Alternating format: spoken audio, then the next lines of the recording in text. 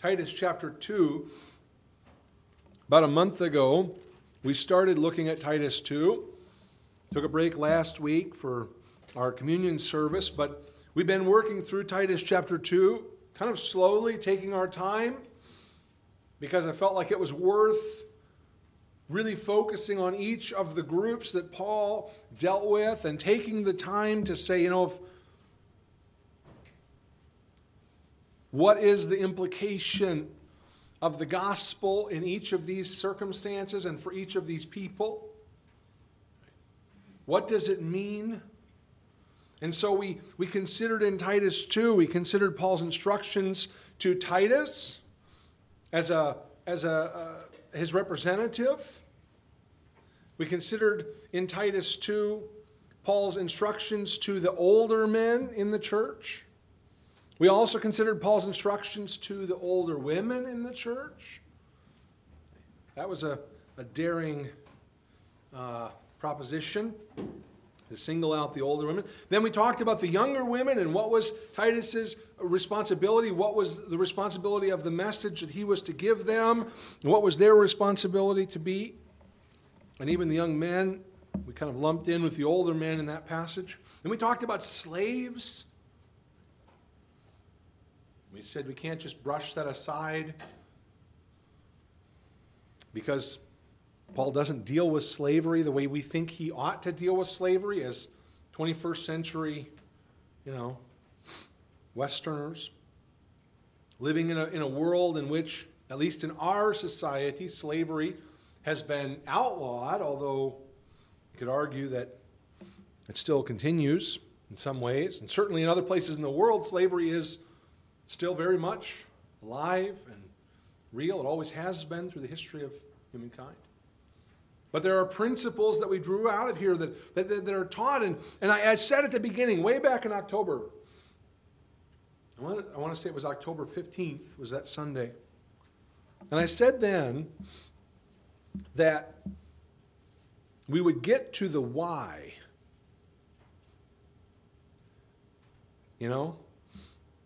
I said at the time, you tell a toddler what to do and they ask, why? And eventually you kind of have to come to that because I said so kind of thing, because at a certain point you run out of answers because they just keep asking why. Right? And at some point you have to say, because I'm the mom, I'm the dad, because I know and you don't, so just listen. Okay? Trust me on this one. Right? Well, we want to know why. We want to understand why. So Paul says, older men, there in Titus 2 and verse 2, he says, older men, you're supposed to be sober, that is, sound-minded. You're supposed to be reverent, worthy of respect. You're supposed to be self-controlled. You're supposed to be sound or healthy in your faith, in love, and in patience. Older men, this is supposed to be you. And then he says, older women, you're supposed to be reverent in behavior. In other words, you're supposed to act like you belong to Christ. You're not supposed to be slandering. You're not supposed to be using your tongue to harm and do damage to others. You're not supposed to be addicted to wine. And you're supposed to be teaching good things. In fact, older women, you're supposed to be teaching the younger women in the church. And here's what you're supposed to teach them. So younger women need to learn to love their husbands, love their children, to be discreet or to be self-controlled. Have this same kind of stable and steady right-mindedness, to be chaste or pure, to learn to be diligent at home, doing good for their family and obedient to their husbands. And then young men, you're supposed to be like the old men. You're supposed to follow their example and learn from them about how to be sober-minded, how to have that kind of right kind of thinking, that balanced kind of thought pattern. All of these things. And then slaves, what does he say? Slaves, you're supposed to be obedient to your masters. We're talking here to people who are under authority. And so there are principles here that apply to all of us. Be obedient to your authority. Don't be seeking yourself. Don't be trying to please yourself, but instead please the one that has an authority over you. And these are the principles. Now, the question that we want to ask is, why? You might sit there and say, but why should I do these things? Well, let me summarize them all together in this form. This is really the question today. Why should we live as Christians and not like the rest of the world? I think it's a fair question. If these instructions in the first 10 verses of Titus chapter 2 are applicable to us, and I've said that they are, we've studied them out, if they are, if these are how we're supposed to live, then why? Why should we live this way and not listen to what the rest of the world says? Why should we set up a model in our church of older men setting the example and leading the younger men? Why should we set up a model in our church of older women passing on the wisdom that they have learned and through experience to the younger women and teaching them and training them about how they ought to be? Why should we do that? Why go to all that trouble? Why should we live as Christians and not like the rest of the world? Should there be a difference? I was just reading, I'm reading a book for my pastor's book club. That's what I call it anyways. We don't have an official title. But we meet once a quarter and we read a book together and then we discuss it. And so I'm reading this book and it's looking at the time of the Reformation, the 1500s. And it's looking at some of the kind of more extreme groups, more radical groups. They're called the radical reformers. I mean, we've heard about people like Martin Luther and Ulrich Zwingli and John Calvin, but these are like looking at the other people who are a little bit more extreme in their desire to reform. And the interesting thing is, as I'm reading the book, and I'm thinking, man, a lot of the things they're saying sound really appealing to me. Because I'm reading this chapter this week, and they're talking about how these radical reformers, this was a radical idea that the people in the church ought to live differently than the people in the world. And their big exception that they took to the rest of the reformers was, well, okay, Luther preaches salvation by faith alone. Great. But you look in his church, and all the people in his church live just like everybody else. There's no difference. And so these people complained about it and said, well, these churches are filled with a bunch of people who talk about faith, who talk about being saved by faith alone, but then they don't do anything. Their lives don't reflect anything different. And I think, man, that's exactly what Titus 2 is all about. How should we live? And why? We've already talked about the how, the first 10 verses. How should we live? All those principles. Verse 11 through 15 really tells us the why. So look at verse 11 with me. Paul says this to Titus, "For because the grace of God that brings salvation has appeared to all men, teaching us that denying ungodliness and worldly lusts, we should live soberly, righteously, and godly in the present age, looking for the blessed hope and glorious appearing of of our great God and Savior, Jesus Christ, who gave himself for us, that he might redeem us from every lawless deed and purify for himself his own special people, zealous for good works. Speak these things, exhort and rebuke with all authority. Let no one despise you." Let's just take a moment here and pray together and ask for God's help as we consider the truths of his word and understand why it is that you and I ought to live differently as Christians than the rest of the world. Let's pray. Heavenly Father, this is your word we have opened this morning. Our desire is that we would hear it, that from your word we would receive truth about how we ought to live, about what you expect of us, but most importantly, truth about you, what you have done, what you continue to do. Lord, we need your truth and your wisdom. People don't need to hear what I have to say or what I think this morning. We need to hear from you. And so help us to understand the truth of your word. Help me to make it very clear what your word is saying so that it's not human wisdom or ingenuity here, but it's the Spirit-inspired word of God.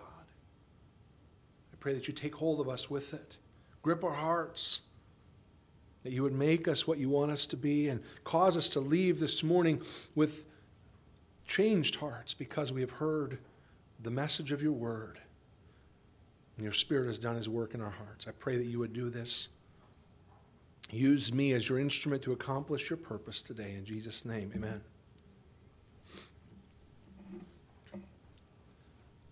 It's interesting if I ask the question again, why? Why should we live as Christians and not like the world? The answer is found very clearly for us there in verse 11. Why should we live differently today? I'll tell you, it's very simple. Because God's grace has appeared. God's grace has appeared to save. Now notice on the screen, I got to point this out because I want to make this very, very clear. I used the punctuation here to make this as clear as I could. I'm not saying God's grace only appears to save. I'm saying God's grace has appeared to accomplish the purpose of saving. That's what verse 11 is saying. The grace of God has appeared, bringing salvation to all men. The grace of God has appeared. What is Paul talking about? The grace of God has appeared. By the way, you'll notice that's past tense. He's speaking of something that has already happened. What is he talking about? Well, he's talking about Jesus Christ, the Son of God. You've read it before in John chapter 1, in verse 14. Right? The Word became flesh. And John says, and it dwelt among us. And John says, we beheld his glory. Glory as of the only begotten of the Father, full of grace and truth. John says, Jesus Christ, the eternal Son of God, who is equal with the Father, the second person of the Trinity, he came down to earth and he took on human flesh. He became a man. John says, we have seen him. Peter talks about that in 1 Peter chapter 1, that we have seen him in his glory. John also talks about it in 1 John, where he says that our eyes have seen and our ears have heard and our hands have touched him. We have perceived with our senses the very person of God has come down. He has appeared. That's what Paul's talking about here. The grace of God has appeared. But notice what else he's saying here. That the grace of God has appeared that brings salvation. The grace of God has appeared that brings salvation. Of course, we're coming up, we're approaching Christmas, the Christmas season very soon, right? This week, we'll be celebrating Thanksgiving. And you know what happens? After Thanksgiving, you blink and it's Christmas. And then you blink again and it's next year. Okay, it's 2018. So, I mean, it's right there, right? The calendar just speeds like, when you're losing control going downhill. And that's what we're getting to here, okay? The end of the year is coming quickly. And so we're almost there. Christmas season. And what do we celebrate at Christmas? Why do we celebrate Christmas? Well, we're celebrating the appearing, right, of Jesus Christ. His coming to earth in human flesh. We call it the incarnation, the enfleshment of Christ. But here's the thing, right? It's not just the birth of Christ that matters. That's not just what Paul is talking about here. Because it's the grace of God that appeared that does what? It brings salvation. So what is he speaking of? He's talking about all of Christ's earthly life and ministry. Yes, Jesus Christ was born to Mary And he was born there in Bethlehem in very humble circumstances, and he was placed in the manger, and all of those things that we celebrate and we think about with such tenderness at Christmas time, and it's a great thing, and it's a good thing. But of course, we also recognize that the Scriptures tell us much more about Jesus than just those first moments of his birth and his first moments of his earthly life.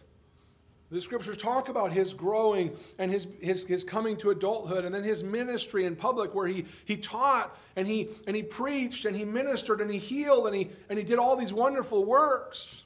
All of these very clear evidences and signs that were proof of who he was and of what he came to do. And then the ultimate sign, where he was crucified and he was crushed.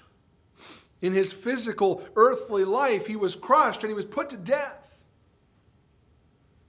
Buried in a tomb. Rose from the grave victorious.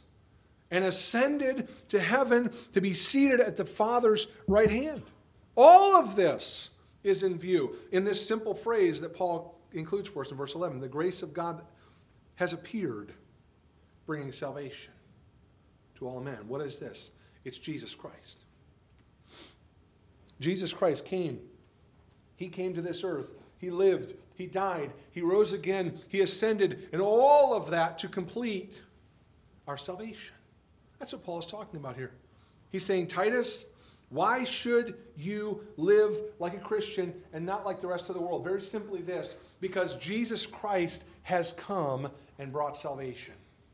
That's really what it is. In a nutshell, if you want to know the answer to the why question, it's this: because Jesus Christ has come and brought salvation. His grace has appeared in order to save. Now, you go, okay? Well, we believe that we are saved by grace, right? Through faith, that not of yourselves. It is the gift of God, not of works, lest anyone should boast. Everybody here this morning, I just quoted Ephesians 2:8-9. Everybody here this morning agree with that? Anybody want to raise your hand and say, yeah, I agree with that? We are saved by grace, through faith, not by works. It's not by the things we do. Everybody in agreement? I just want to make sure we're so far you're tracking with me. Okay. All right. Whew. I was a little nervous there for a minute. I thought we're going to have to go back and start over, Greg. No, we're doing okay. So we agree on that, right? You are not saved by your works. So this salvation that Paul is talking about here that has appeared, this salvation that has been brought to all men, is accomplished apart from any good works or any deeds that you and I would do. We all agree on that. And that's important. All genuine Christians, all people who are true followers of Christ agree on that. We must. I would submit to you that if you don't agree on that, then you are not a Christian. I don't mean that to be offensive. It's just simply the truth. If we define our terms properly, if you do not believe that you're saved by grace alone without your works, then you are not truly a Christian, regardless of what you call yourself. But this is where this gets tricky, because I said what we're asking or what we're answering is a simple question: why do we live a certain way? Why should we do certain things? And then I point to the grace of God and say, because we're saved by grace apart from works. Do you see a problem here? If we're saved by grace apart from works, then what do works have to do with it? Where do works come in at all? See. And there are a lot of people today who would say, well, exactly. We're saved by grace. We're saved apart from works, and therefore works have nothing to do with it. And they'll say, well, look at the thief on the cross. Here was a man who was guilty. He was a robber. He was a thief. He was a murderer. He was hanging on a cross next to Jesus, dying as he should have for his crimes.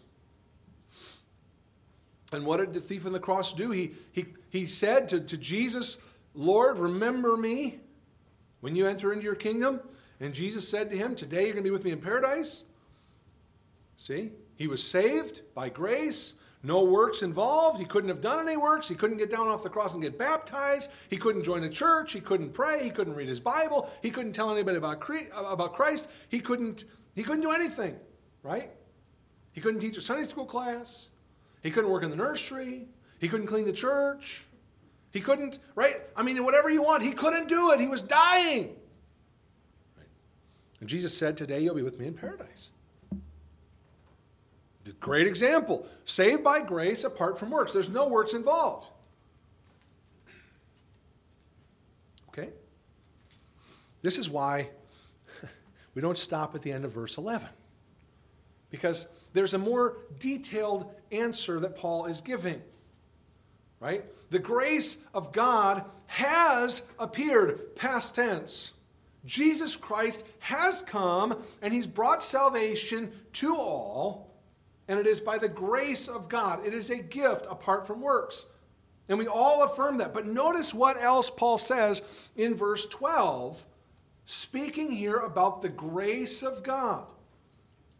I don't have time to go into all the grammar of this morning. But verse 11 gives us the subject and the verb of the sentence. And we got to read all the way down through verse 14 to finish the sentence. Everything else is modifying. It's speaking back about the grace of God that has appeared. Okay? So we got grace appeared. Subject, action. And then we have all the rest. And notice what else he says here in verse 12. What does that grace of God do? It teaches us. Notice that. The grace of God teaches us that denying ungodliness and worldly lusts, we should live soberly, righteously, and godly in the present age. Wow. So past tense, the grace of God has appeared. That's something that happened in the past. 2,000 years ago, Jesus Christ, born to the Virgin Mary, lived a perfect and sinless life, preached and taught and healed and did miracles, was crucified, was raised, ascended to heaven. All of that happened in the past. It appeared bringing salvation. But presently, currently, at this time, in fact, he says in the present age. The word present there in the Greek language, and I don't like to do this, but it's interesting to think about this. The Greek word that's used in that verse is now. In the now age is literally how it would read. In the now. Okay? This is what's going on right now, Paul says. In this present age, in the now age. So in the past, the grace of God appeared. But now, what is the grace of God doing now? It is teaching us. See? And so the second part of the answer here is that God's grace teaches us to live differently. God's grace teaches us. Now this word teaching is important because we might think teaching just involves giving instruction. But hold on a second. I know a lot of you here are parents, and some of you who aren't parents have nevertheless been teachers, so you understand what I'm going to say. But when you are trying to teach your child to do something, right? You're trying to teach your child to, make their bed. If you say to your child, Johnny, go make your bed, it's done, right? Right? It's completed. Perfectly finished, exactly as it should be. Right? I mean, it's just, you say it, it's done. Now, see, teaching involves a lot more than just giving instruction. You can even say, Johnny, you need to go make your bed. You need to straighten up the sheet and tuck in the corners. You need to make sure that the pillow is straight. You need to put the blanket across the top, and whatever. You can even give them the military instructions, like Vito did for his kids, give them the drop in a quarter and make sure it bounced on the bed, right? That kind of stuff, right? Make sure it's all done right. You can tell them all of it. You can instruct them. But simple instruction is not teaching. Because what happens? You know this. What happens? When you tell your child, go make your bed. Well, then what you have to do is you have to walk down the hall to the bedroom and you got to look. And then you got to say, wait a second, what are you doing playing with your toys? You know? No, it's not time for a drink. No, we don't need a snack. No, the dog doesn't need to go. You need to make your bed. I told you to do this. And then we have to show them what to do. We have to follow up the instruction with discipline. Right? We have to train them. We have to make consequences if they refuse. See? So the idea of teaching here, this word teaching means more than just giving an instruction. It actually means to train them using discipline. It's not a harsh word, but it's a strong word. The grace of God. Have you ever thought about the grace of God in this way? You think, well, God's grace saves me because I don't deserve to be saved. I admit that. I am, as the hymn, Wonderful Grace of Jesus, I am the most defiled. And God's grace reached out to me. I didn't deserve it, and it fills my heart with awe and wonder, and I'll never get past it. That when I deserved hell and damnation, instead, God reached down and saved me, and I will thank him forever for that. Amen. But do you think, is that the only way you think about the grace of God? Because in this verse, Paul says the grace of God does more than that. The grace of God does more than just reach the most defiled. Yes, the grace of God bridges that huge chasm between us and God, and it reaches us in our sin and our corruption. Yes, that is true. But God's grace does more than that. Because God's grace teaches us. It trains us. It disciplines us. In what way? Look at what he says here.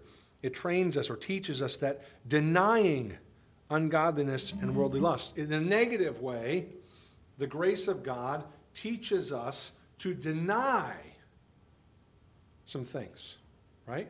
Deny means more than just to turn away from them. It actually means to emphatically say no. It's denying it. I don't want anything to do with you. Remember, Peter denied Christ, right? I don't even know this guy.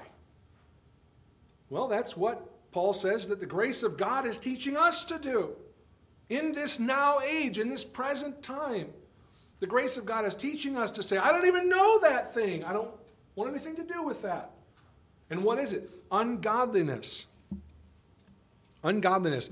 Interesting word here because it has the idea of things that are done without regard for God. Right? You know anybody who lives their life as if God just didn't exist? You ever live as if God just didn't exist? Well, Paul says the grace of God teaches us to deny that kind of thinking, ungodliness, and worldly lust or worldly desires, base desires, desires for things that are just of this world. Not things that are eternal, things that are transcendent, but instead just the things that are of this world.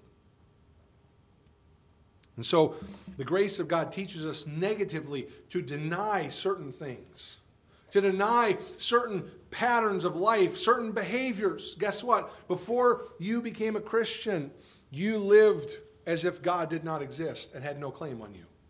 That's what we do as rebel sinners, natural human beings in our sinful state. That's what we do. So that's what you did. Paul says, you don't do that anymore because the grace of God trains you not to. Okay.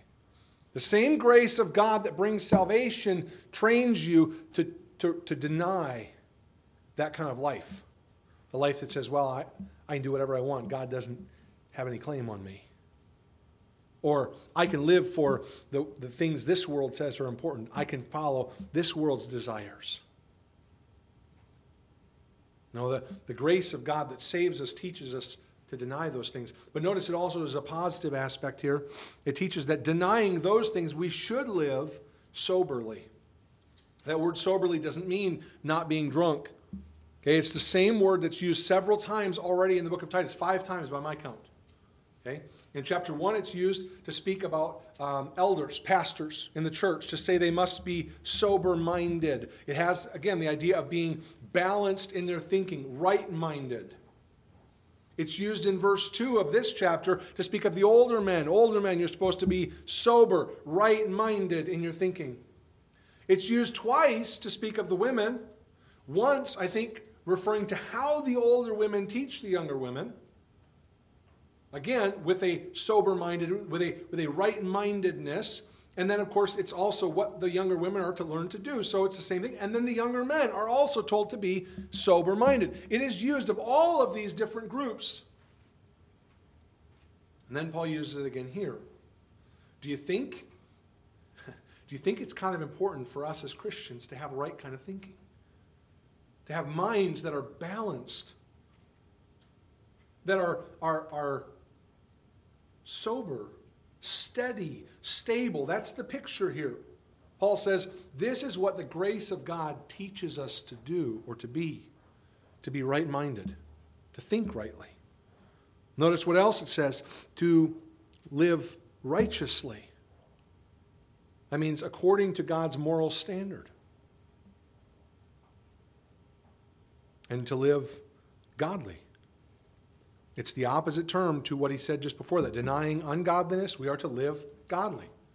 So just like we deny the lifestyle that says, I'm going to live as if God doesn't exist, grace teaches us to live in a godly way so that the things we do, the things we say, the things we think are all done in light of the fact that God exists and has a claim on us. That's what Paul says. God's grace teaches us, trains us in this present age. And so in the present time, at this moment in your life, you are somewhere, again, assuming this morning that all of us here are born again, all of us have trusted in Jesus Christ, we have received the grace of God that brings salvation that appeared to all men. If that's true, and I assume it is, I'm saying that, but I recognize it may not be, so if it's not true, then that's where you start today. You can't go any further than that. The rest of this doesn't really mean anything to you. You need to trust in Christ. You need to turn from your sin and trust in Christ and be saved. You need to receive the grace of God that brings salvation, but that's the first step. If you have done that, then you are somewhere between there and the culmination, right? You're on a journey. You've crossed the starting line, but you've yet to come to the finish line. You're somewhere in the middle. And what is God's grace doing right now as you're in the middle? God's grace is training you. It's training you to turn away from the old life of self-reliance, the old life of sinful desires. And instead, it's training you to follow and pattern your life after these good principles, godliness and righteousness and sober thinking, right-mindedness. This is what the grace of God is doing actively in the now. And so, why do we live as Christians and not like the world? Because God's grace has appeared in salvation. But God's grace is training us right now to be different than the world. But notice there's something else that he says. We're going to try to get to this if we can. God's grace prepares us for Christ's return. Look at the next two verses. Looking for the blessed hope and glorious appearing of our great God and Savior Jesus Christ, who gave himself for us that he might redeem us from every lawless deed and purify for himself his own special people, zealous for good works. Jesus Christ is coming again. This is described here by Paul in using two different terms, the blessed hope and glorious appearing. It is the blessed hope. It is the expectation. It is the thing for which believers long. That's what Paul talks about in Romans 8 when he says that all of the creation groans together waiting for the full redemption that is promised in Christ.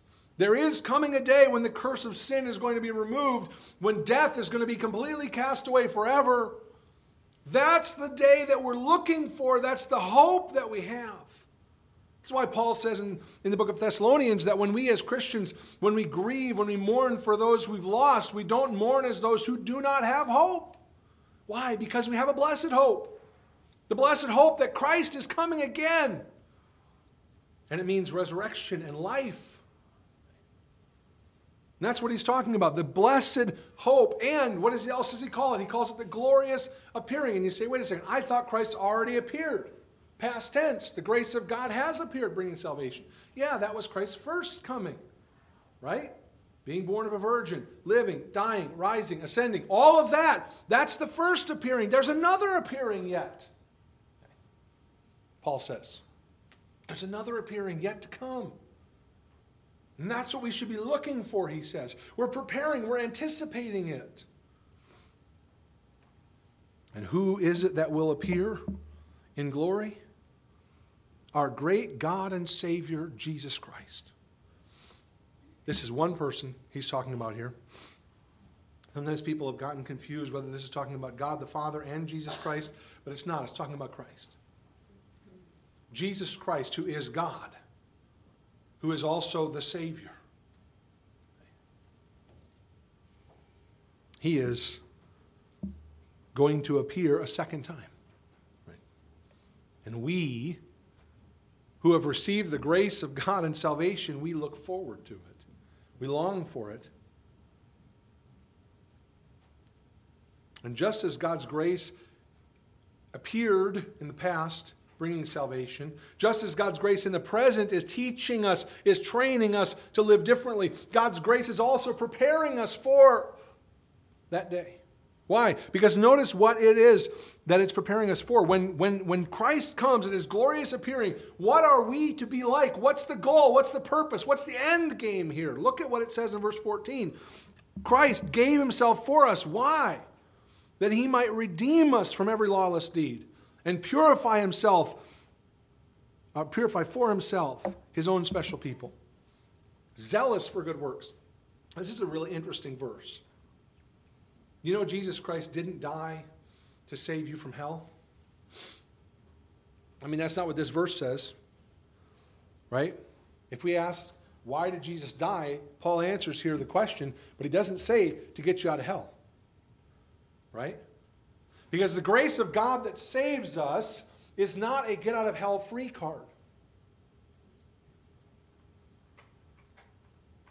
If that were the case, then we could stop everything after verse 11. The grace of God that has appeared, bringing salvation to all men. Stop. God's grace appeared, bringing salvation. Jesus Christ came, he brought salvation, done. No. God's grace is actively working in your life today to teach you, to train you. And God's grace is also anticipating a future where you will be what he wants you to be. That's the point here. Why did Jesus give himself for us in verse 14? So that he could redeem us from what? From lawless deeds. So he could redeem us. So he could set us free from sin and corruption. And so he could purify for himself his own special people. Why do we live as Christians and not like the rest of the world? Because that's God's purpose. That was the reason for which Christ gave himself. He didn't give himself to get us out of hell and bring us to heaven a bunch of corrupt rebels who were filthy and polluted in our sin. He gave himself to purify for himself a special people.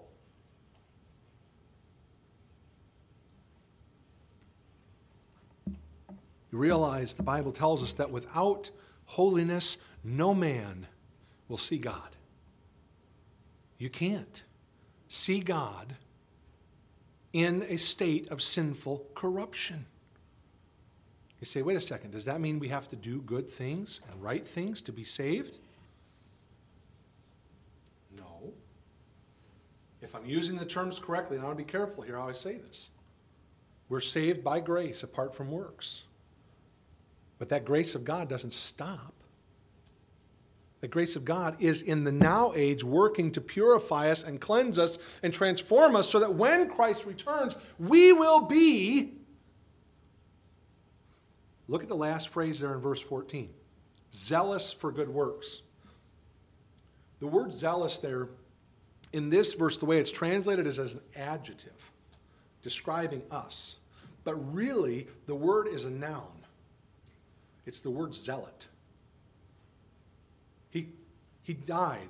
He gave himself to redeem us and purify for himself a special people, a zealot for good works. You ever met somebody who was a zealot? I was thinking about that this week.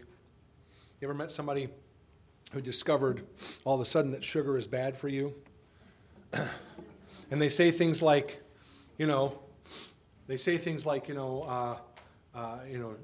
sugar's more addictive than cocaine, and refined sugar and processed foods are killing us. We're all going to die from this stuff, and they just take all the fun out of eating completely. And they can't stop. Like, they can't help themselves. They got to tell you every time they see you, you're not going to eat that, are you? And that kind of stuff. And they just ruin everything because they're a zealot about the issue of sugar. Like, they just can't help but be obnoxious about it because it's what consumes them. It's what just is constantly in front of them. It's what they care about. Well, guess what? Jesus died. He gave himself. Why? Because he wanted to purify for himself a group of zealots. Not zealots for political power, not zealots for, healthy eating or healthy living, but zealots for good works. The grace of God that saves is the same grace that trains us to live differently, and the same grace that ultimately prepares us for the return of Christ. And what's the goal? What's the end game? What does he want? What is the grace of God supposed to be producing? It's supposed to be producing a bunch of zealots. People that are so consumed with doing good, with living righteously, with following the commands and the instructions of God, that it's as if it consumes them.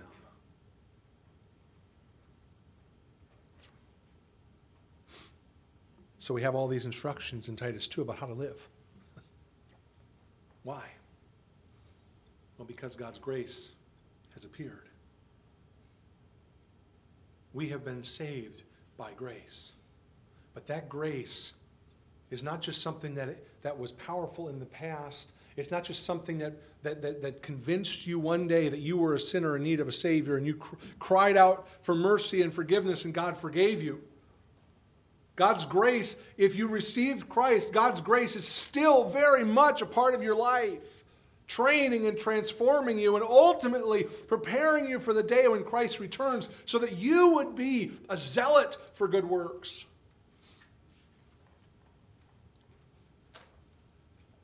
You say, well, we're saved by grace apart from works. Yes. But that same grace that saves us is what transforms us and trains us to do good works. And those things can't be separated. Ultimately, you and I, as believers, if we're born again, we will stand before God in heaven, in his presence. But we won't stand there in the same condition we were in when he saved us. We'll stand there clothed. The book of Revelation talks about clothed in white robes. And the book of Revelation says that those white robes are the righteousness of the church. The good works that God's grace will train us to do. That's what this life is for. That's what this is. That's what's happening in your life right now. If you're born again, God is training you. His grace is training you. It's shaping you, anticipating his return. Let me just really briefly conclude. I got one more point here in the last verse because this is important. This could be a whole message on its own, but I can't do that. Okay, sorry. I want to finish Titus before the end of the year. I can't drag this out too much longer. But the last verse of the chapter is really important. Paul's speaking again to Titus. He says, "Speak these things, exhort and rebuke with all authority. Let no one despise you." These verbs that Paul says, these things that Titus is supposed to be doing, They are present tense, and they're ongoing actions. You could say it this way. Paul says, Titus, keep speaking these things. Titus, keep exhorting. That word exhort means to beseech or to plead with. It's not a harsh term. One of the things that I've learned, and I learned this way before I ever became a pastor, but something that God has taught me, is that you can't make people make the right decision. You can't make people do things in the spiritual realm of their life. You can't make them make right decisions. I told my kids that just a couple weeks ago. I said, guys, I can't make you do what's right. I can't. Ultimately, you have to choose that for yourself, and I can't do that to you. I don't have the power to do that. So Paul tells Titus here, Titus, you're supposed to preach these things. You're supposed to exhort. You're to beseech. You're to plead with them to do what's right. Why? Because you can't force them. What do you do if they insist on doing wrong? Well, the same thing I do with my kids. You rebuke them with all authority, he says. Keep on rebuking. That's not necessarily comfortable. It's not necessarily as something we enjoy, but it's something that God has given. And he's told here, Titus, who represents the authority in the church, who's going to be passed on to the elders that Titus is going to appoint, preach these things, exhort these things, rebuke these things, and then let no one despise you. That last line is important too because it speaks about Titus's example. Paul told Timothy something similar. He said, let no one despise your youth, but be an example in all things of a believer. I think that's what Paul is saying to Titus here too. Titus, you can speak, you can exhort, you can rebuke, you can preach, you can say all these right things, but you've got to live it too. You've got to set an example that's consistent. And so Titus, keep it up. I want to summarize that verse by just saying it this way because I think this is a valid way for us to look at it. God's grace is the focus of church ministry. It's really what we're supposed to be doing week in, week out, in an ongoing way as a church family. That's why God gives us leaders in the church who can preach and teach and exhort and rebuke, but we do that to one another as well. That we confront, that we encourage, that we admonish, that we say, hey brother, hey sister, I know you're struggling, but you got to trust the Lord in this. You got to walk with him. You need to obey. You need to do what's right here. And we do that for each other. Why? Because we need it. If we're going to learn by the grace of God to do what's right, to live as a Christian in this world, we're going to have to be continually reminded and encouraged and taught to do these things. And that's the ministry of not just in some nebulous way God's grace in our life, but it actually happens in the form of people, the church. That's what this ministry is supposed to be. There's a lot more I could say, but I don't want to take the time. How do you think about the grace of God? It's more than just the gift of God in saving you from hell. That's true, but it's far more than that. It's God's grace that teaches us to live. God's grace that prepares us for his return. And that's really what our focus ought to be here as a church. Where are you at today? You can look back at Titus 2 and see all these instructions. How are you doing? Understand, this isn't about you kind of measuring up. This is the grace of God. These are the things that God's grace is trying to work out in your life. I hope you'll see in your own life what God is doing and how he's working to teach you to live in this way as a Christian. The whole thing is rooted in the gospel, the fact that Jesus Christ has come, bringing salvation. That's like the seed that's planted in the ground, and everything else is the tree that's flowing out of it and all the fruit that it's producing. As we anticipate the day of culmination when God comes in all of his glory. Let's pray and let's ask God's help as we walk in his grace today.